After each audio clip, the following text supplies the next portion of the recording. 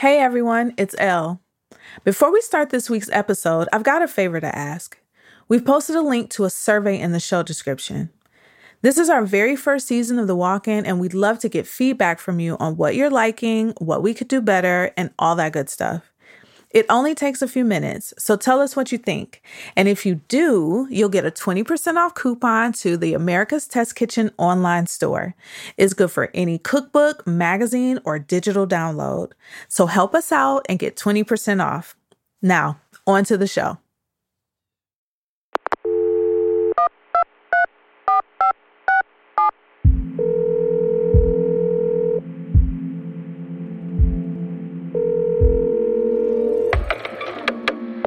Every restaurant cook knows that the walk-in refrigerator is where you go when you need a moment to cry, to confide in a friend, or to collect your composure. It's the place where the pressure to appear in control falls away, where you're allowed to feel your feelings and get real about the hard stuff. From America's Test Kitchen, I am Elle Simone Scott, and this is The Walk-In. Oh, hey, it's Lucky. Call me back. It said follow me for more recipes on the internet, and I don't know if it was a recipe or a meme, but something's gone terribly wrong. I should have just stuck to, mixing drinks and activism. I guess I'll see you later in the walk-in. Maybe you can help me then. I'm excited to see how this turns out. Today, Lucky Michaels is stepping into the walk-in with me. Lucky is a trans rights activist and mixologist. Most recently, she's been behind the bar at Storico, a restaurant in the New York City Historical Society, where she serves up cocktails and history lessons. She was the first trans woman to be featured by the James Beard Foundation, which is huge. Lucky started her career doing advocacy work. She was the director of Sylvia's Place, a shelter for homeless LGBT youth in New York City.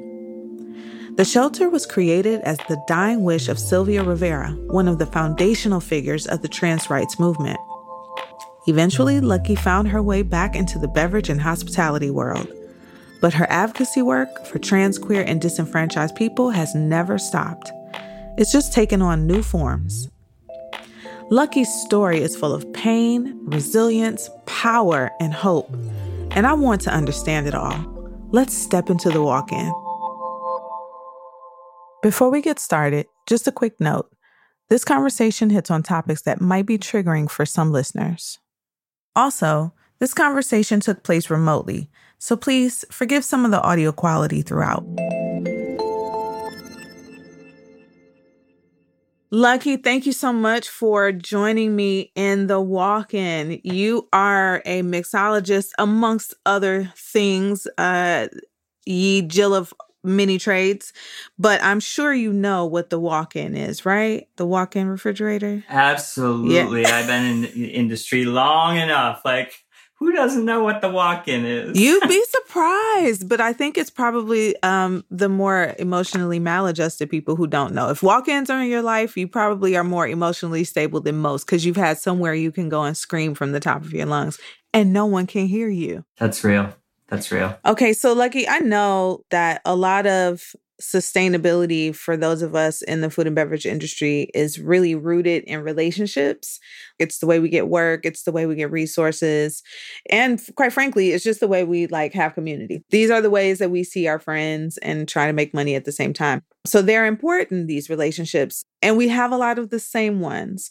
But you have a very good relationship with the James Beard Foundation, and it has very specific things about it. And I would love for you to tell me a little bit more about your relationship with the James Beard Foundation. Thank you for asking. I have a long history with James Beard Foundation. So I originally just started going because I love good food. Right. So I would go to the events and I would be afforded the opportunity to experience food from all over the world from many different perspectives. And I fell in love with that aspect right away. And being an open out trans person, experiencing much of that definitely built some of the connections that I have, both with Black food folks and people that I would just meet around the table. And I think sitting around the table, you definitely reinforce some of the levels of socioeconomic class and gender and race, et cetera, right? It reinforces those things. And as a trans person, with less access to, privilege and power and resources, it really that ends up becoming your currency. And so I remember sitting there at the James Beard Foundation and asking a lot of questions about, James Beard Foundation was an openly gay man. And so looking at the breakdown of their organization and, the whys and the where-tos of such a thing. I was the first trans woman ever featured at the James Beard Foundation for Stonewall 50. And 50 years after Stonewall, and I'm the first trans woman to be featured at the James Beard House. And if you look at the board of trustees or the senior management, trans people should be in all areas of the agency. There should be a trans person on their board of directors. There should be trans people within their senior staff. So, I was actually featured again just before COVID broke down, the entire industry. So I was featured again for International Women's Day, Talent Beyond Walls, for, women chefs and restaurateurs. So twice at the James Beard Foundation in less than a year. That was another magical event. That was literally a week before the entire city shut down.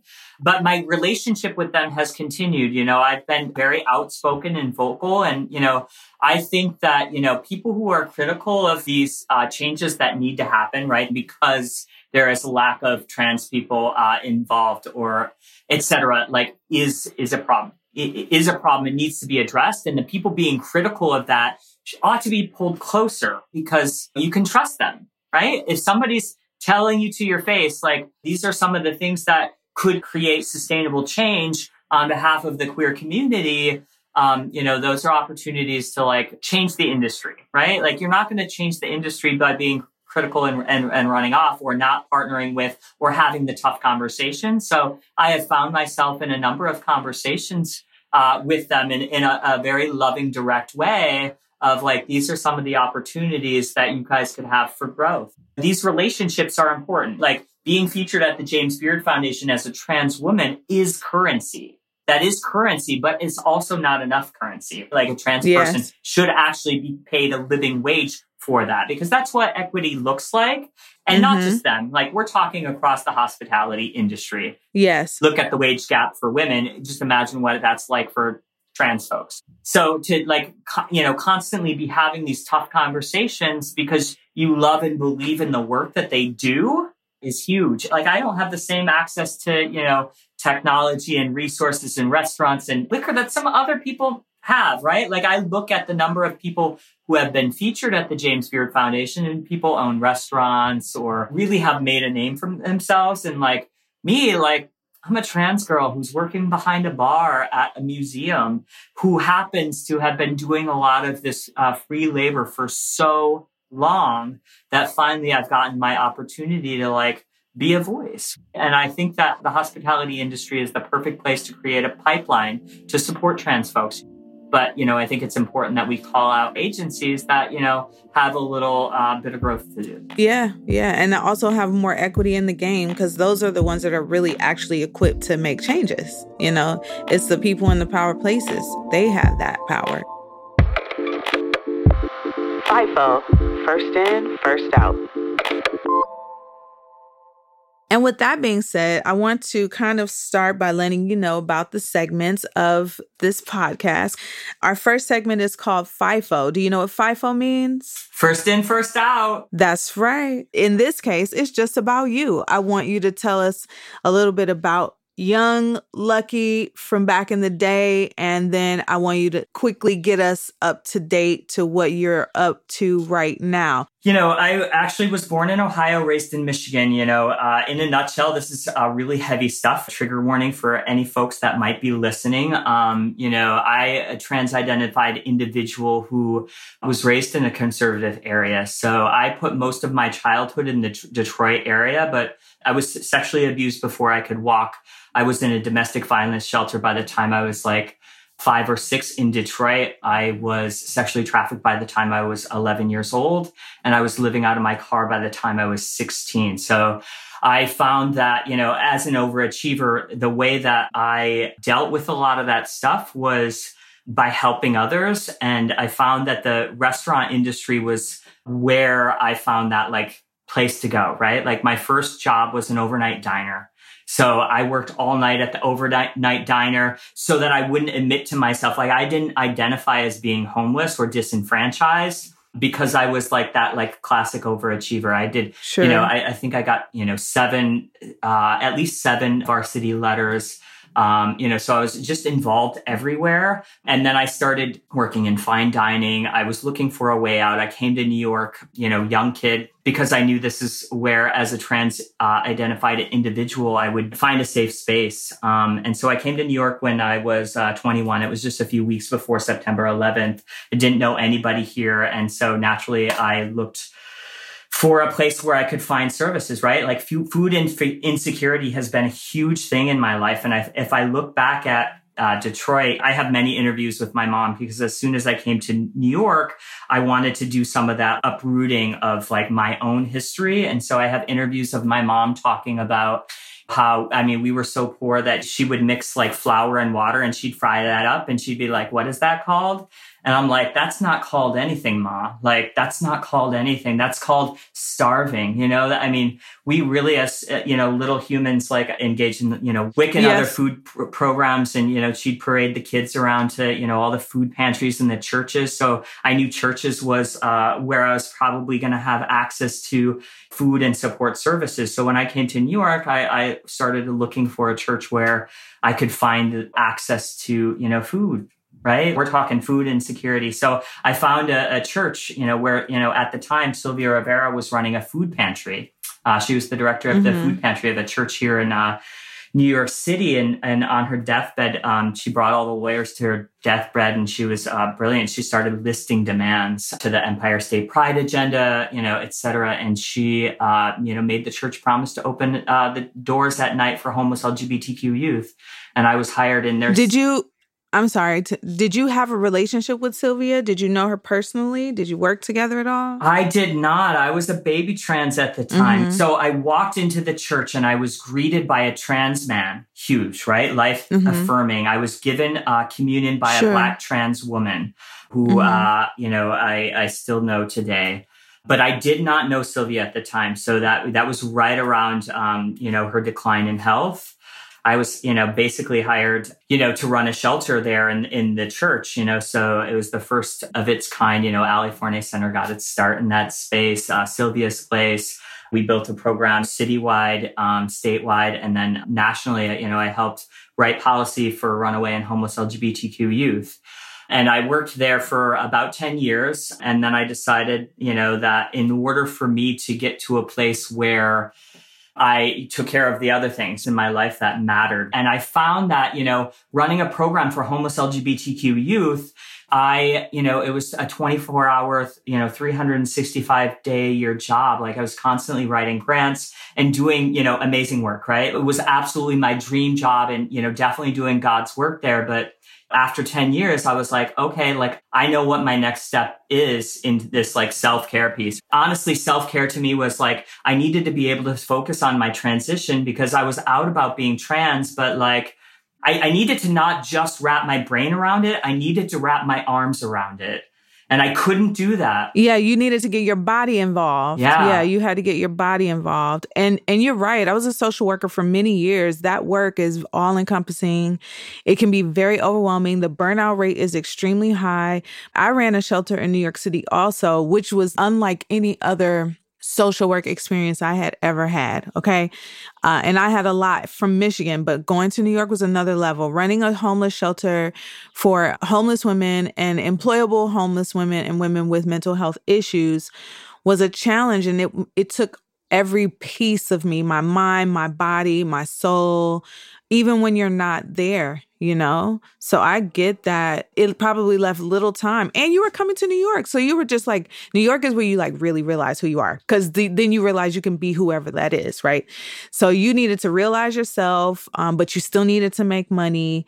Is this about the time when you were like, okay, I'm going to step outside of this work that is God's work, but it's not where my heart lies right now, right? It really took some soul searching, like post shelter, because my entire identity was wrapped around that agency, right? Because it really was my dream job. I definitely did more in 10 years of my life than most people do in a lifetime. And I'm so grateful for that. In that time, my first book came out. I was in the top 40 under 40 advocates, under 40 years of age for the 40-year anniversary of Stonewall, alongside like Rachel Maddow and Sia and Justin Lance Black. Wow.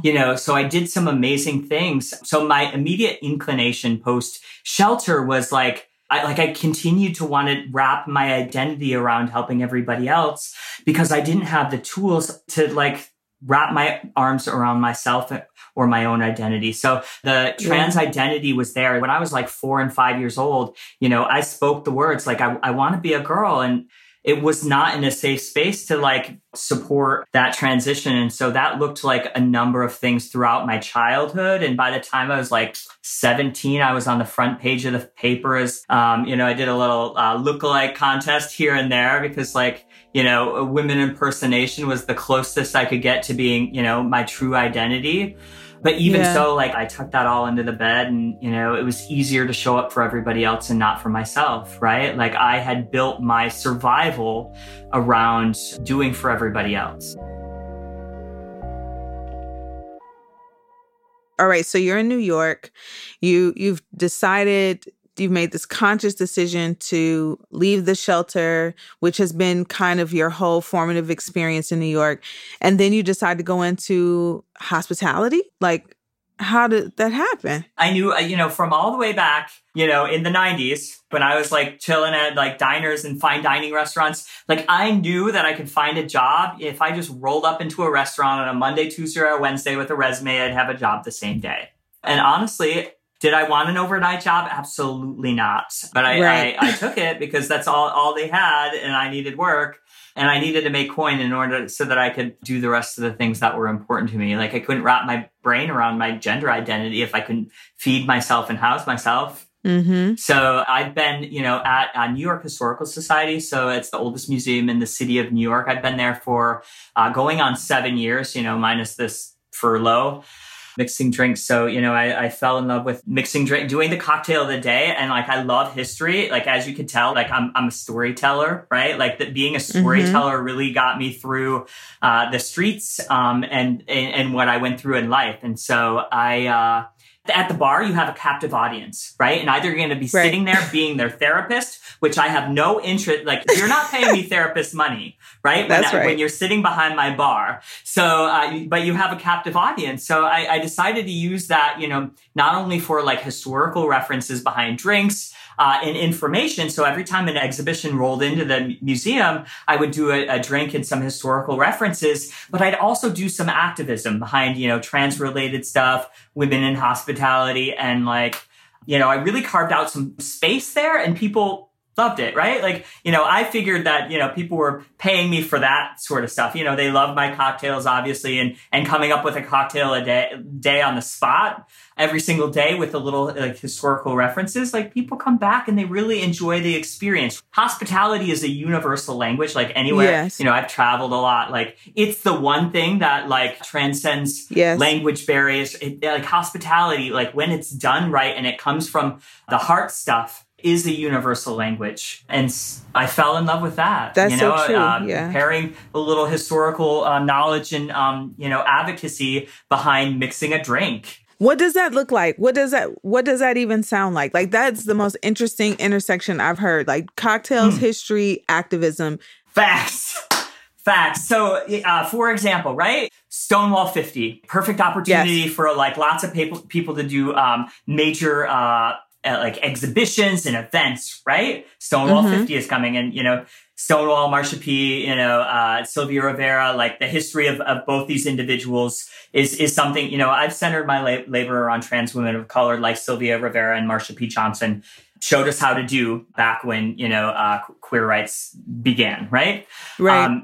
So I've centered my labor around educating people on the history, right? Just in a general way, even before I was behind a bar. So Stonewall 50 is coming up, right? A perfect opportunity for me to like really shine. I brought little buttons of every person who was involved in the Stonewall riot that I could think of. So it was not only Sylvia and Marsha, it was also Victoria Cruz. It was Miss Major. Like I had buttons of all of them at different ages in their career and what they did. And I would wear them every single day. And, I would go up to the staff, both front of house, back of house. And I'd be like, who's this? Who's this? And like, I would quiz them. And so ultimately, a lot of people got to know who these people were and how does that translate into drinks. So the staff came to me and said, we have this possibility for this contract, so Ilgata wanted to do an event, but they wanted to keep the money in the community. So they wanted to use my trans identity and the fact that I was a mixologist there for New York Historical Society of Constellation Culinary Group to like get the contract for both their foundation and their for-profit to like have their boards meet. Right. And part of that was they wanted to give me a couple of minutes because they used my identity to get the contract. So they wanted to give me a couple minutes behind the mic. So what I did was I made a cocktail. I called it the Star Molotov. So Star, we all know Star Street Transvestite Action Revolutionaries, a program that both Marsha P. Johnson and Sylvia Rivera created. Sylvia Rivera was a founding member of both the Gay Activist Alliance and the Gay Liberation Front. And by 1973, when that famous speech of her in like Washington Square Park happened, the trans girls were kicked out of both agencies because the rest of the queer population didn't want, the trans folks, back in the day, they would have said the freaks. They couldn't get their rights if the freaks were involved. And so Sylvia Rivera and Marsha P. Johnson started a program called STAR. And so calling my drink a Star Molotov was the perfect opportunity to discuss at the bar, right? I come up with a delicious cocktail. And so now I'm talking to all of the executive board of both the foundation and the for-profit of Ilgata and, asking them, right? Calling it Star Molotov, doing a little quizzing of the, queer folks. And so it provides me the perfect opportunity to give my little elevator, history pitch to, these folks while they're sitting and drinking my drink, which I think had blackberries. I believe that was a rum drink. But yeah, I got my couple of minutes at that mic, which of course they just wanted to use my identity. Let's be real. They were selling the narrative. They just wanted to use my identity, but I knew that was my opportunity to really drive the information home. And so in the 1 to 2 minutes, I sold them on the history. People were weeping. I got asked to speak at their major foundation following that. So I generally use the bar and my cocktail of the day to highlight some information. Advocate and educate.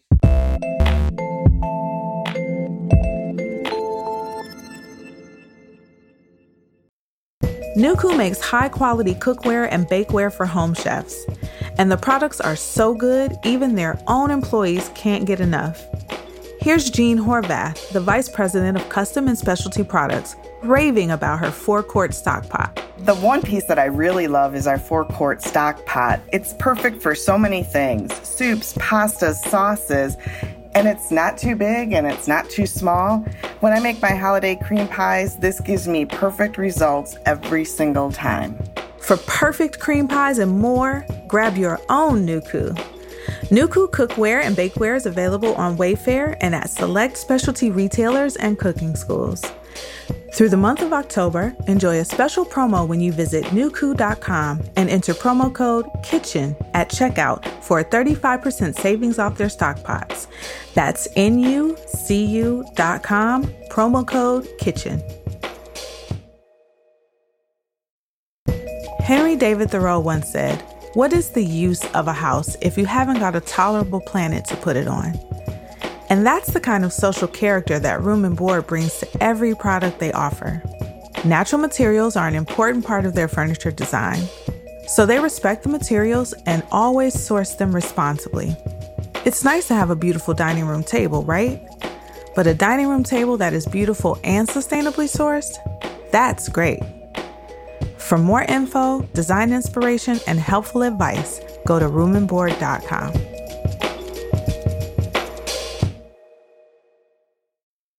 Samuel Adams founder Jim Koch has always felt indebted to the restaurant industry.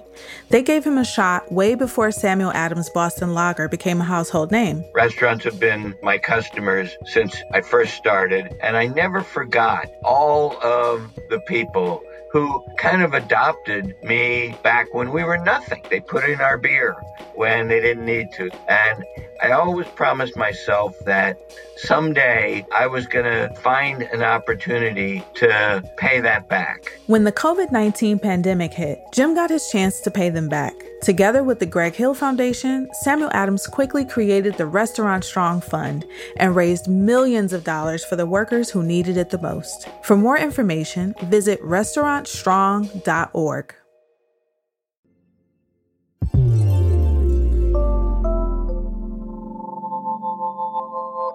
Maybe just towards the early part of 2019, I watched the documentary about Marsha P. Johnson, like literally just on a fluke. I was like, oh my, this is amazing. And I think that was how I come to know the story behind Marsha P. Johnson. You cannot live in New York and not know who she is and was. But I also was actually at Stonewall during Pride when gay marriage became legal. It was a very monumental, like we were literally just walking down the street and then chaos erupted. Like we were like, what's happening? And people were like, it's legal. We can love each other. It was like having been a part of that one moment in time and in history really made me become a lot more aware about the history and privileges and rights, right? That we have, like who paved the way. As a Black woman, you know, as a Black child, if you live in an inner city, more than likely it's drilled into you about the civil rights movement and all the people who paved the way. In Detroit, you know, Rosa Parks, of course, you know, and you learn about Dr. King and the source. But it's, you know, I don't know that I had that same experience as a queer person with knowing the history. Like no one ever presented it to me in the way that civil rights was presented to me as a Black person. You know, a lot of this history I had to find out on my own. I remember going to New Orleans for Mardi Gras, and one night it was just raining so hard. One day I decided to stay in the hotel, and there was a whole documentary about how the LGBTQ community was treated in New Orleans during Mardi Gras. Very similar to Stonewall, right? All these global experiences that probably ignited the fire that was Stonewall. So I'm so glad that you're making it important to you and a part of your narrative to highlight history, because the history is so, so important. It's literally the only way we can move forward is if we know where we've come from. But tell me quickly, though, you said they had an agenda. You know, they wanted to use your image for this. Do you feel like there's that tokenism, no pun intended, is a two-sided coin, right? Like a part of you is like, I know that this is their agenda, but the other part of you is like, this is also an opportunity for me to grab a hold of and turn it into something else. Do you have those? I have those experiences. Do you have those experiences? Absolutely. Like I absolutely perfected the my elevator pitch, right? Long time ago, because I knew there was going to be very few opportunities that really mattered in my life where I could absolutely use that and use my voice, right? Use my voice and my power. 35 years old is the average life expectancy of trans women of color. And, that's incredible. 35 years old. You look at, there's been at least 22 recorded deaths in this country so far in 2020. Yes. I think there was 27 recorded deaths last year. Unsolved. It's unsolved, spiking. Uninvestigated. Yeah. Well, they have no interest. Yes. No interest whatsoever. And I really think it's both the visibility, so I saw the visibility of LGBT folks happen kind of in the media, and you get a few successful people with a certain amount of privilege and power that the rest of the trans folks don't have in this country. And what happens is kids are coming out younger and younger in spaces where there's no support for them. Right. Still. And so this increased visibility is great because we get to see ourselves, right, on TV and such. But if you don't have services, right, food, employment, healthcare, housing, you got a problem. Yeah. Healthcare, you do have a problem. And, so you mentioned the same-sex marriage, right? Genesis Gutierrez stopped President Obama at the White House for that event and was we are dying even in the queer community, like the most amount of labor that the majority of the queer community will do is like say somebody's name after they pass. That's a pretty low bar. Yes. Where are you hiring and, putting your money if that is the current bar? Lucky, you are dragging my right now. I'm willingly walking into this drag. I definitely am not doing as much as I could do. I don't even know what I could do, but I know that I could do more. And this conversation is, it's hitting me in my core. And I thank you for just like even putting these words out. I hope that when people are listening to this episode, I hope it sparks something in them, like you just sparked something in me just now. The Wall Slide. So, Lucky, this is a part of the conversation that we like to call the wall slide. I mean, we've talked about so many potential wall slide moments today. I don't even know that we really need to like formally introduce it. But I read something about your time at Sylvia's Place, and you have had to see some of your former residents from the shelter end up back on the streets, back on drugs, suicide even. And so I don't want to define your wall slide moment for you, but if you could just tell me about a point in your entire life career of living, a moment that you feel really kind of like broke you down, and maybe even it could even have turned out to be the moment that structured you into who you are today. I don't know, but tell me about what would be a wall slide moment for you. It's a hard one. I want to like come from my heart, but in order to do that, I need to like guard myself, So I'm going to say the wall slide moment for me was being able to overcome my identity in a way that my mom could finally accept who I was as a human. And that took a lot of work. I saw my life going in a direction where I could very well kind of follow the path that, they did. And, growing up, like I didn't want it to be anything like them. That's why I ran so far and so fast at such a young age. And doing that work at the vital time in my life was transformative. It was hard, but it was transformative. And it really allowed me to stand on my own too. I like all of those years, I kind of used the narrative to like separate myself from other people. I used the story to my advantage, and I didn't work with the story. I didn't own any part of who I was. And so when I got to the place where I saw myself, my mother and myself, and I needed to do that work, just before she died of cancer, it was huge. I really like did the work not only on my life, but like with her prior to her passing, which is the only reason why I think I'm able to like stand here today and like do all of the work that I do that comes from my heart. So at that point in my life, I think none of the work that I was doing, although it was coming from a genuine place and a place of like, I'm providing for you what I never had for myself. It was the opportunity to connect with my core so that I could do meaningful work in both activism in my like own life for other trans individuals. Because like I can't do that work if I haven't connected to my own core and done that work on myself. I appreciate that vulnerability. It resonates with me of having to reconcile relationships with parents, as it probably does with most queer individuals. I would go as far as to say, I think that if my father ever listens to this podcast, it'll probably be the first time he's ever heard me ever refer to myself or use the word queer as it relates to myself. So, hey, Dad, surprise, if you get it, That's real. If you hear it. I was so surprised with my mom. End of her life. I mean, she hadn't been diagnosed with cancer at that point, but like I really saw this trajectory where I did the work on myself. And it changed the relationship that I had with her. And she was able to be, claim me in an entirely new way. She was, she was so proud of who I was as her daughter. Like as a trans person in the world and in a place where that's so conservative. Like, let's be real, like at her funeral, like I faced so much transphobia from my own family, and the support was not there. And so to have my mom come full circle and to like really have those moments at the end of her life. And, you know, when I saw her last, I knew it was the last time I was going to see her.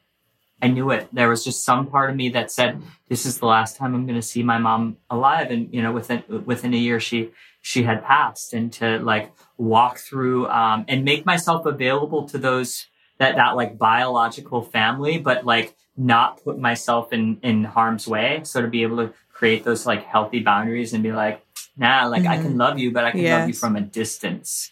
Like I gave you the opportunity to show up for me, and this is what it would look like for me. And if you're not able to do that, like I have my chosen and proven family to do all that with. Yeah, I am living my best life and people really love me. I do so much community building in the trans community that like I am carried and I am loved exactly the way that I am. But to hear that from my own mother before she passed, that was a gift.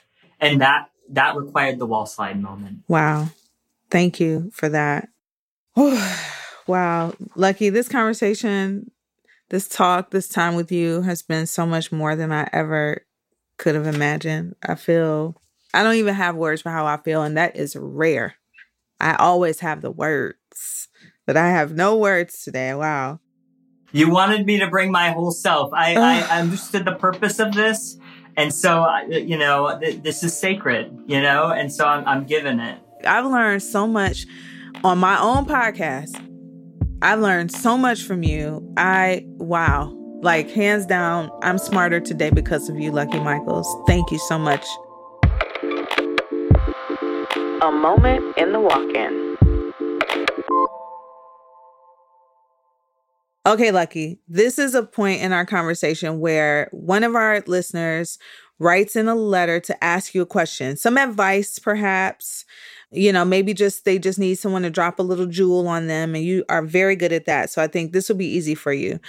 I have a letter from Chris in Vegas. He wants to step into the walk-in with you, and he wants to know how to go about being open with his family. He says, "Dear Lucky, I'm 17 years old.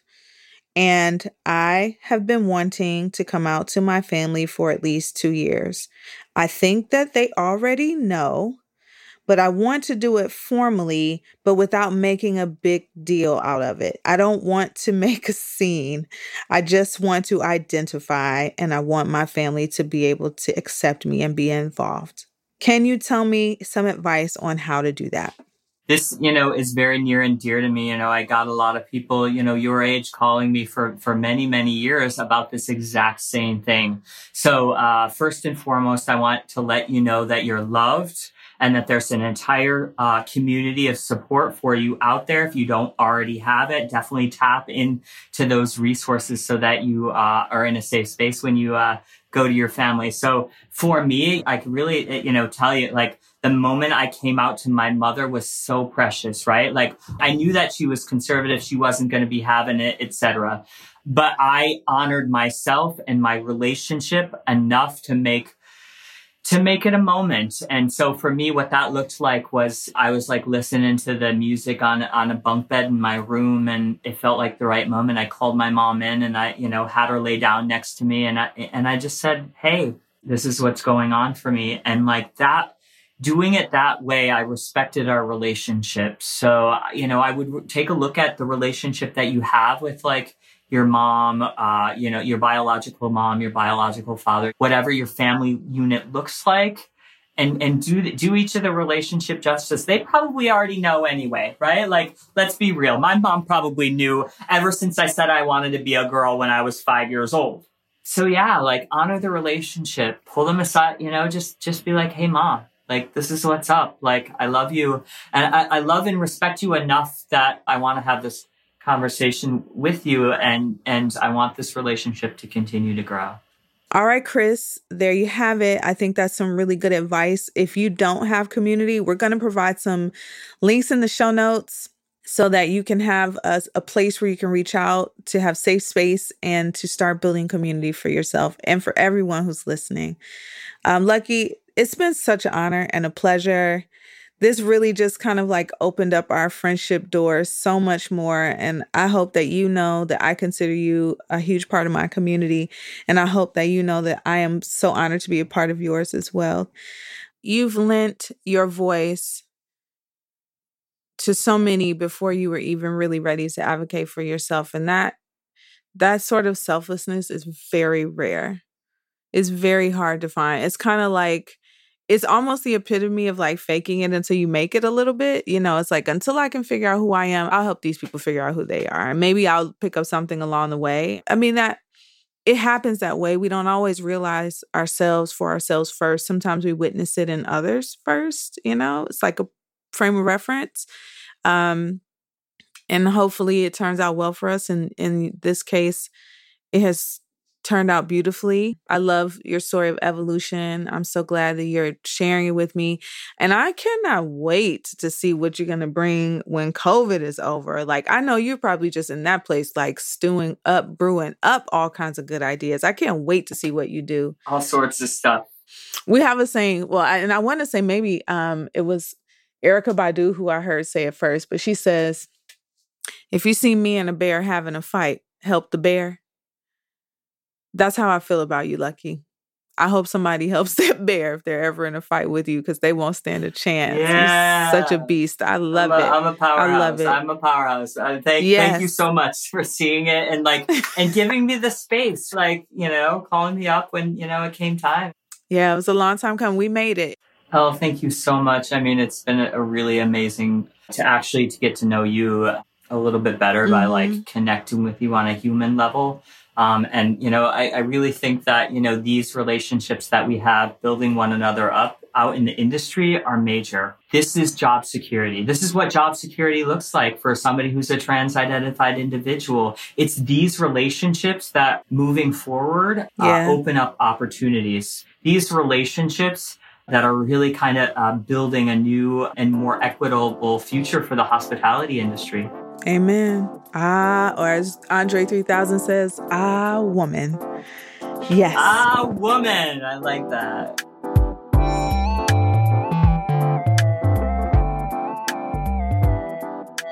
To learn more about Lucky's incredible advocacy work, follow her on Instagram. She's at Lucky Michaels. If you want a moment in the walk-in, send us your questions. You can email us at thewalkin@americastestkitchen.com. You can send anything you need advice on, from the personal to the professional and everything in between. I'll only use your first name on the show for privacy. That's thewalkin@americastestkitchen.com. One more quick thing. If you like The Walk-In and you want more of these real, raw, unfiltered stories and conversations about the food world, please be sure to subscribe wherever you get your podcast. And while you're there, why not tell us how you feel? Leave us a rating or write us a review. It really helps other people find the show.